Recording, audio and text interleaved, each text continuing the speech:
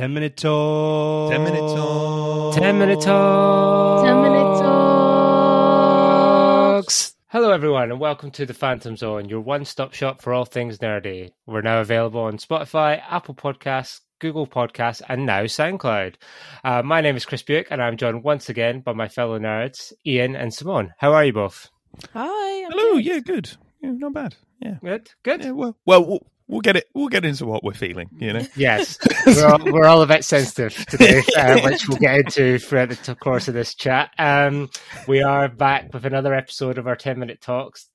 This time to talk all about The Last of Us Episode 3, titled "Long, Long Time," a song which, God, has dominated my life for the last week. In the aftermath of Tess's sacrifice back in Boston in episode 2, we find Ellie and Joel now trying to move forward and seek help from two former associates, Frank and Bill. This episode, Long, Long Time, then focuses primarily on the relationship between Frank and Bill. Takes us back to the start of the pandemic, where we meet Bill for the first time, played by Nick Offerman from Parks and Rec and tons of other hilarious stuff that he's in, and brilliant actor, who is a survivalist who initially, I think, let's say, embraces the New World Order when it comes about, and is quite happy living alone self-sufficiently until Frank, played by Murray Bartlett from White Lotus and tons of other stuff, another great actor, wanders into his life and changes everything. So you may notice we don't have Toby this week, which is unfortunate, and because I'm sure he would have had a lot to say about this one. However, before I ask both of you to really get into episode 3 and all the details, have we recovered yet? I don't think I'll ever recover. It really fucked me up. I think honestly. it will. I think this episode of TV is going to stay with me for. Oh my God, why am I welling up? This episode of TV, Don't blame you. This is a safe space. it is going to stay with me for a very, very long time. Ian and I were talking about it immediately after we watched, and the word life affirming was thrown around. Yeah. so much. Yeah, a lot. Like- and I think for an episode of TV to do that, it's going to stay with you. It Yeah, is. I don't really get overly emotional at TV and film because I kind of managed to tell myself it's a TV, it's a film. However, this one, me and my wife were just holding each other by the end, just like, oh my God, this is too much. Yeah, I think it's obviously the same people who made Chernobyl, when that had a massive impact emotionally. They could really hit notes and hit you when they wanted to. They clearly have a knack for this kind of thing in this episode. So, but we'll get into the emotional, gritty of bit it first. So you'll have a few minutes to prepare yourselves for that. But I want to talk about obviously the opening bit first with Joe and Ellie. Obviously, as I mentioned, Tess's sacrifice in episode 2 means that they can carry on, and obviously we're starting to now delve into what I guess the crux of the game is about, which is the relationship between Joel and Ellie, and them moving forward and and the dynamic that grows between those two. How do we like, I guess, the first opening 15 minutes or so? How do we feel that the characters are progressing, and how do we feel that kind of section, which kind of starts to blossom their relationship a little bit, went? Yeah, I think it was good. I think, like, as I said, you know, I'm going to go back to what I said about the first episode with, what's the actress's name who's playing Ellie? I feel bad. Bella Ramsey. Thank you. Yeah, with Bella Ramsey, I don't really feel like she got to really show anything in the first episode. But in this one, like, we got to see her acting with Pedro Pascal a lot more back and forth, just the two of them. And they're very good together, and there's a really good dynamic between them. I think she plays a really, like, a good fish out of water sort of, like, person, because you forget, because we're obviously living our lives now, that somebody her age during this would have no context of anything else prior to it. Like, so when she's like, you actually were in a plane, it's like, oh yeah, she would never experience that, and she plays that off really well. Yeah, that's a moment I noted down as well, because I think when obviously Joel's complaining about things, and she's like, and she just kind of brings him back, goes, but you got to go on a plane, you know? You got to do all these things that I never got to do, and it's just a real eye opener to go. She has a totally different perception of the world than he does. And she played that very well. Like, she plays that very well. And so does Pedro Pascal. The bit that it's not that it's weird, but maybe, again, it's something that will play up as we go on. And Chris, as somebody who's played the game, you might have a different perspective of it. The one bit I was a bit like, well, she's a fucking psycho then, is when she finds the infected person in the basement and just fucking starts torturing it a bit, like cutting it. And then she goes, yeah, okay, now I'll stab it. And I was like, oh, okay, that's a bit fucking weird. Yeah, I don't think that's as pertinent in the game as it has been in this episode. I don't remember specifically looking at Ellie in the game going, geez, you've got issues. But I think it's kind of, there's parts of The Walking Dead and other zombie things that have established this. When children grow up in that kind of environment, they're obviously, they don't, like, and I guess based back what we're talking about, have that grasp on what the reality of it is. So they're maybe a bit desensitized to it because it's all they've ever known, and they've survived, and as far as they know, like, oh well, these things, they can't be that scary, otherwise I would be dead already. But they don't realize that that's not a world that it's not normal, so I don't think they perceive it properly. Yeah, that's kind of how I felt about that scene. Like, she's got this sort of like morbid curiosity with them that I feel like, and also I think it has something to do with her being immune. I think she has this like morbid curiosity of like, she's almost like she sort of like started dissecting it a little bit. She was like, what is it about this creature? Like, how is this happening? Like, she slices the skin open and she watches like the stuff start to come out. And there's definitely like a curiosity that she has. And then she just stabs it in the face, Yeah. Very much. Yeah, and I guess that scene kind of leads you not down a false path, but kind of makes you think like, oh, we had such a tense episode in episode 2 where they were sneaking through the museum and had all these dangers and stuff, and thought, okay, when she goes down in the cellar, we're going to have that similar kind of, anxiety-ridden, episode, but it kind of obviously comes back to the forefront, and I guess focuses more on establishing the relationship between Joel and Ellie. And what I find interesting is, and I guess it's something that either Joel has just decided that he doesn't want to treat her like a child, or it's because of something Tess said when she says, "I'm going to speak to you like an adult." Is he's just so matter of fact with her? God, this is what's happened. This is why this is like this, rather than try and he does try and protect her from, obviously, when they come across the killing field, essentially, but he doesn't sugarcoat it for her. And I think he's conscious of the fact, and again, this is something that The Walking Dead was guilty of when they try and go, oh no, kids, it's all fine, no, don't look over here. Where he goes, no, this is the world you live in, and you need to realize that. And it's kept that consistent, I think, through 3 episodes.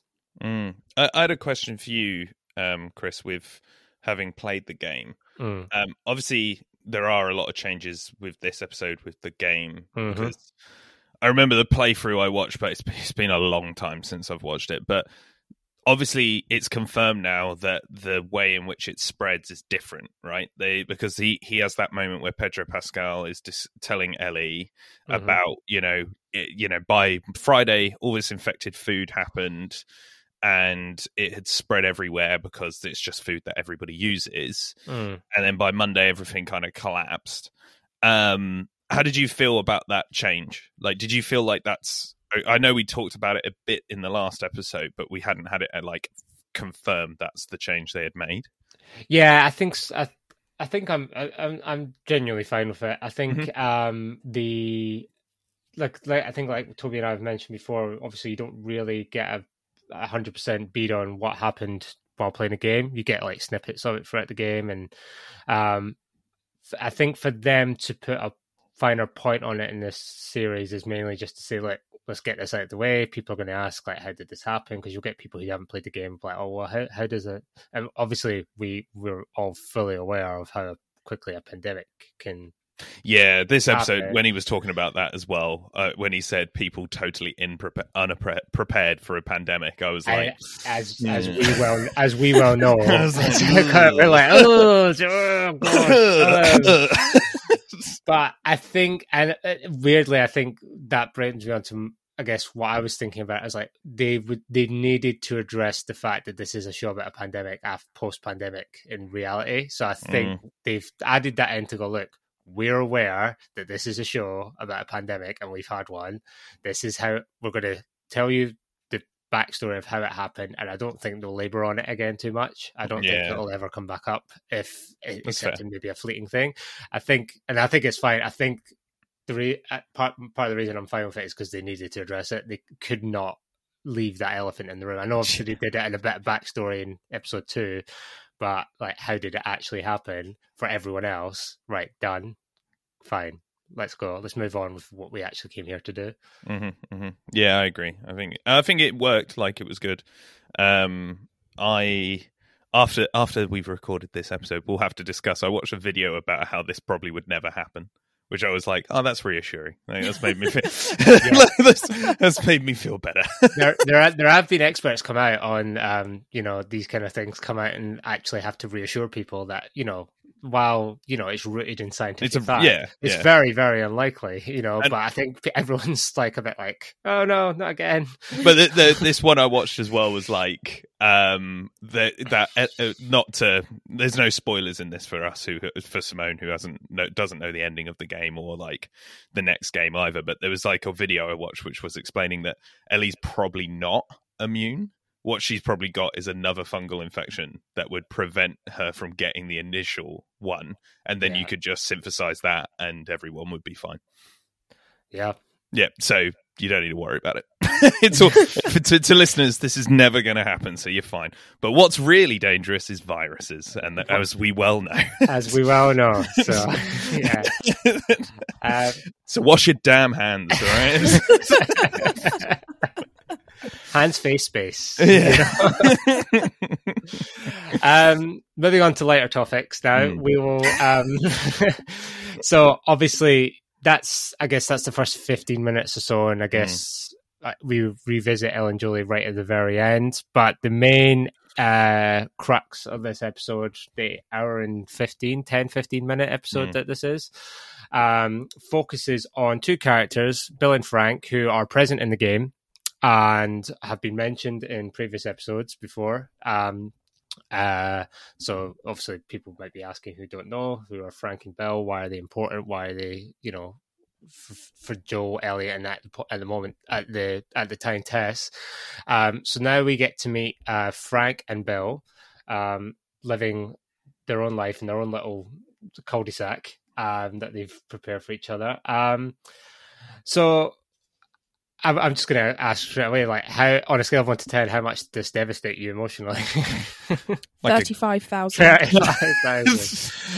was going to say like a solid 11. Like that, it's off the chart. It's so like, just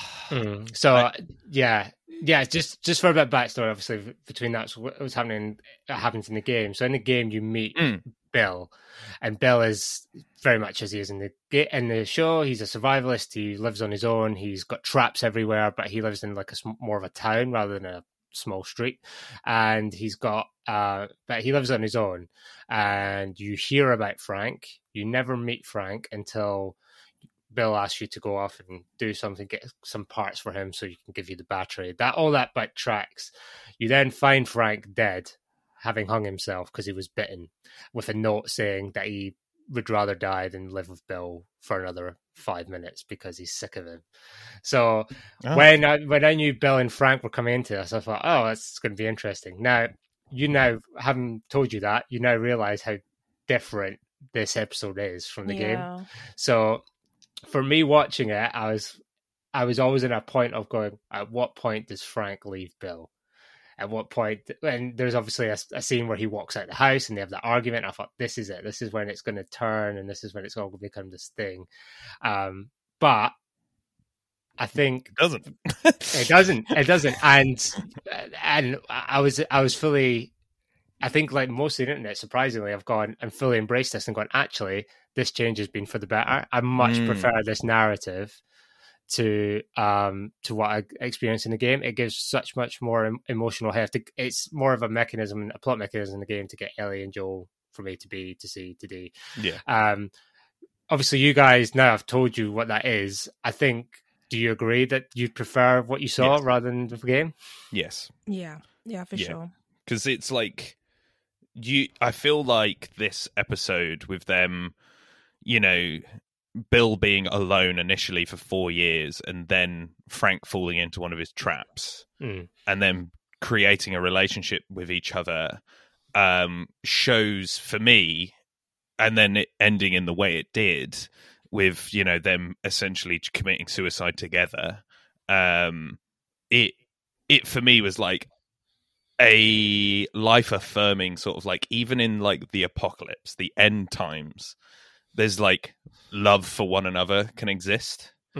And that narrative of somebody developing like an ailment which they can't recover from, and then a partnership deciding, I've lived my life with you and I'm okay with ending it now as well. You don't have to have that in the apocalypse. That works in like any sort of like setting. It just, by placing it in the apocalypse, and it just really became like very what's the word I'm looking for? It just kind of really like solidified that story to make more sense. I think if he had just killed himself and been like, I hate you, I feel like that just would have been like kind of a letdown, I think. But then again, from the sounds of it in the game, Bill is more of a like, go do this for me, go bring it back for me, and you can't do that in a TV show, so that makes sense, to change that. Yeah. So Moan, we used the phrase life affirming before the recording, and I think that's apt. I mean, how did you feel watching it? I thought it was the most beautiful thing I had ever seen. It was so beautiful. It was just a stunning story of, you have these two characters, and Bill is, I think he's not living when Frank comes into the story. He's surviving. He's not living. He's just, he's just surviving. And it's the idea, and it's the idea that, sorry, I'm quite emotional. It's the idea that like, without human connection, you're not truly living. What's the point? You are not living. Arguably, he wasn't living before the apocalypse. Either. No, he was just prepping, right? Yeah. So he was just ready for all of it to go to shit, and thinking like, this is great, I'm on my own. And it's like, no, you're not living. You are surviving. And the whole point of life is to find human connection and to to make those, to find love and to experience and share things and share experiences with other people. And so when Frank sits down at the piano and starts playing that song, and Bill obviously has that like visceral reaction, like not that song, but then he sits down and starts playing the song, and it's like, it's just, oh my god. We were like, he hadn't played that song in probably like 4 years, probably more than that. Yeah. And like, it's really, I think it's like really well written that Frank's like, they have that embrace, and then he asks his name. Like, they haven't even exchanged like names yet. Yeah. Because they haven't had, like, we were talking about this last night when we got in from our friend's birthday. It was a good evening, but we got in and we decided to talk about this. It's a lovely evening, and then we were like, yeah, let's chat about this. So like, Bill is alone for 4 years, and before that probably didn't have much interaction with people anyway. And then Frank has said that like there was 10 people from his like group that got out of their quarantine zone that collapsed from the sounds of it. So he's seen just mayhem from the sounds of it, and people just dying. He's just the one left. And they have that moment of embrace where it's like, I found somebody who over this piece of music has a similar feeling to me, and they connect even without knowing each other, because in the desperation of their situation, finding that human connection that you're talking about, Simone, is what matters. And it's just so powerful that even their initial like embrace is just really, really powerful. And then as the episode goes along, like we see their like relationship grow. Apparently there is a 2-hour cut of this episode. Yeah, I would love to see that. Yeah. Well, apparently Craig Mazin, the showrunner, watched the 2-hour cut and said, it was even more emotionally devastating. Oh, God, Jesus! I believe it. I believe Yeah. it. Yes. Like what you're saying exactly. Like Yeah. you know, and I think what was so beautiful of in this episode is, you know, you get to see them have these almost like trivial arguments that just seem so like it's so like outside of what you would expect in a post-apocalyptic world. You know, Frank storms out of the house and he's like, no, like I've had enough, this, like I'm done, like I can't keep doing this anymore. And then you find out it's not that like he's like lonely or needs more people there or whatever, it's that he wants to paint the town. I think that sums up, I guess, how I feel about this. It's constantly subverting expectations of what you think is going to happen, what you think is happening. So obviously, when we first, when we first see Bill Nick Offerman like basically come out of his house and embrace the world that because he's now on his own and he can do whatever he wants. Part of me was thinking, oh, this is essentially Ron Swanson in the apocalypse. Yeah. He's just like, this is great. Yeah. This is what he's been prepping for all the time he's been head of the parks department. But twist, it's actually Ron Swanson. Could you imagine? That would be such a twist. He just looks at the camera. yeah, with his raised eyebrow. Just like. But then, obviously, when Frank turns up, I'm thinking, okay. And maybe it's just because I'm cynical and I've watched a lot of these shows where it goes wrong. Walking Dead, for example, where it's like this guy turns out, I'll be like, don't trust him.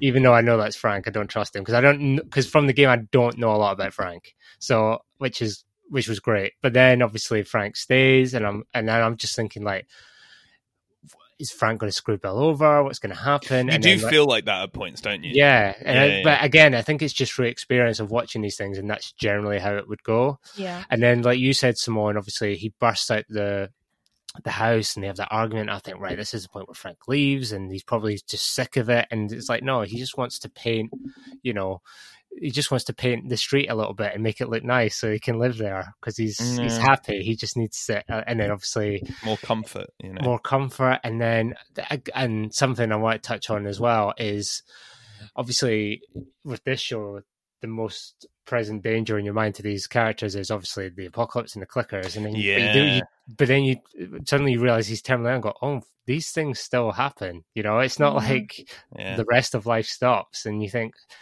of all the things to go wrong for you in this world, that's just, and it must be so hard. And then Frank's monologue about, I'm not going to give you that gift from God speech. He's had a lot of good days. And I was just like, oh. Yeah, that was that broke me. That broke me. And then when the music from Arrival kicked in, because that piece of music they're playing, it's not specifically from Arrival, it's actually a composer, and he has his own album, but the Arrival used that piece of music at the end where she's seeing her life in the future.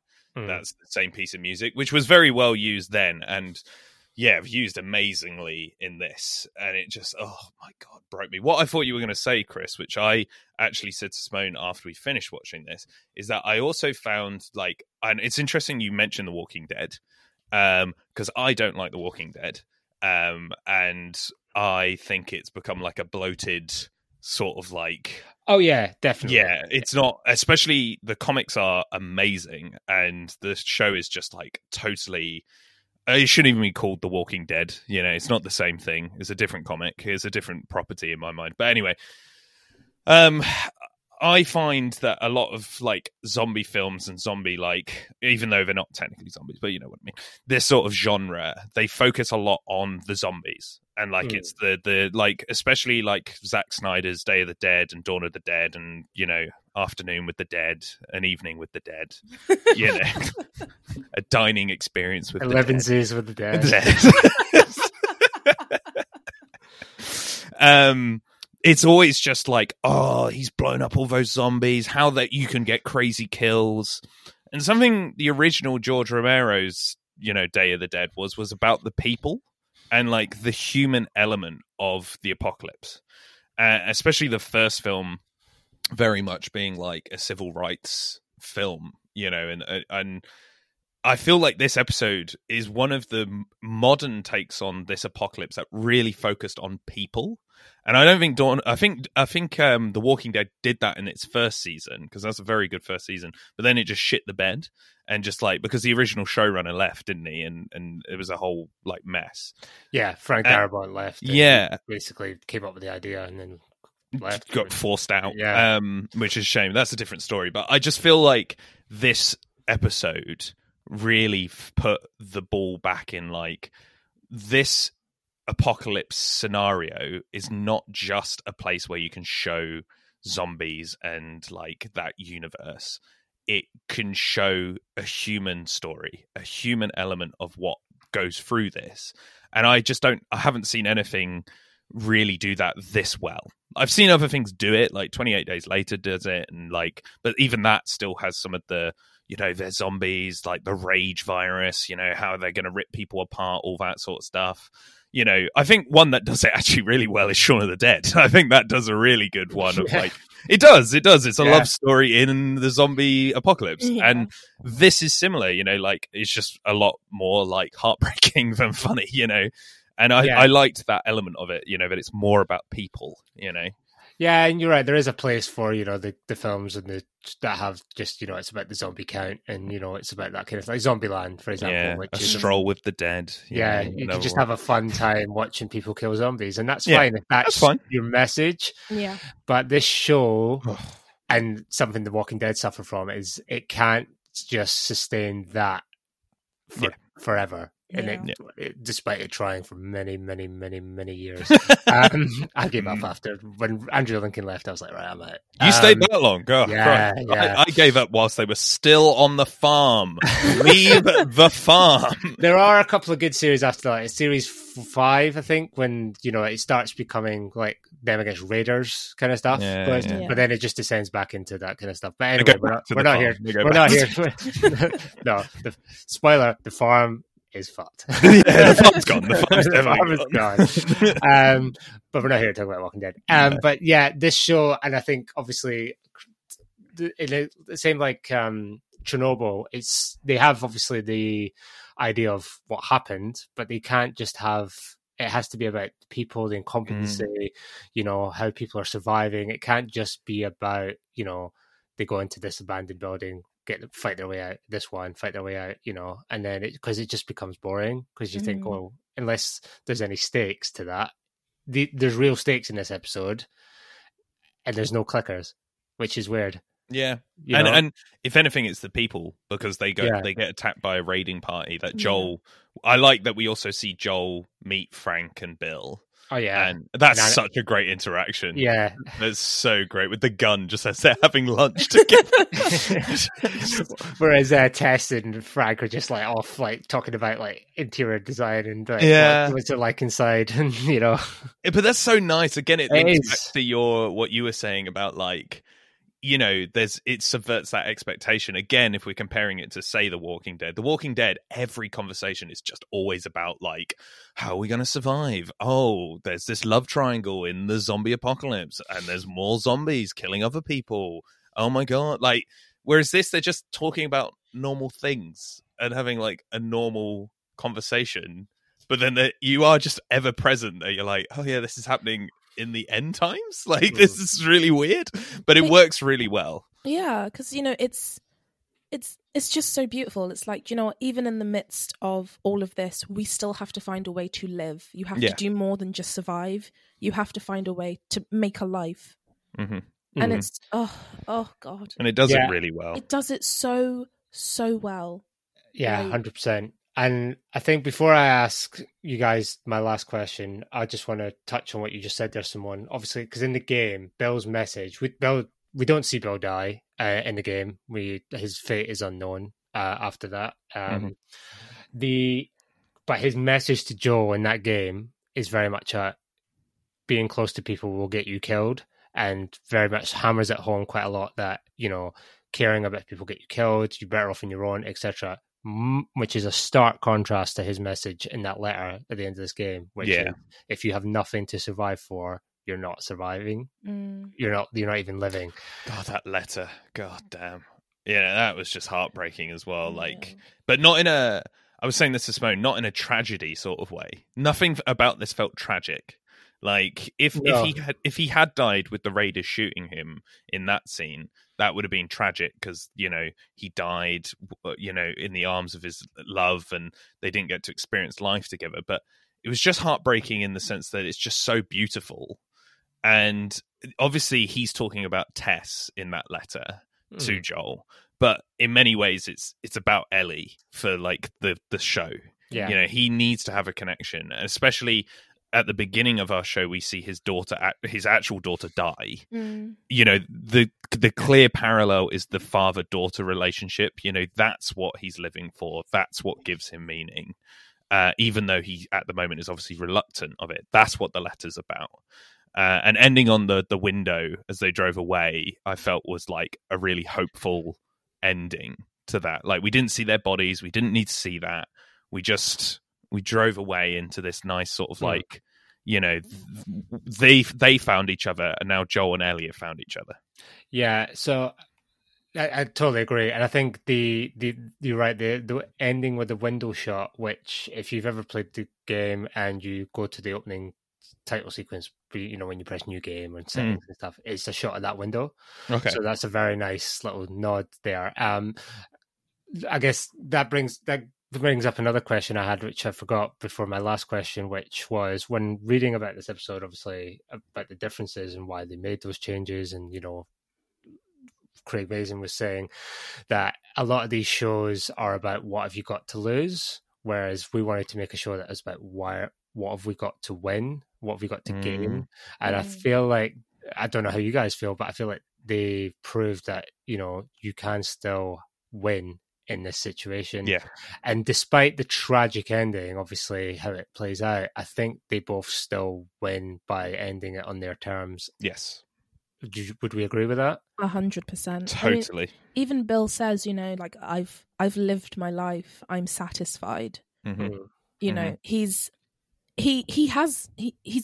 won. He has one life in the apocalypse. It's from where he was at the beginning to where he ends up, all through finding human connection.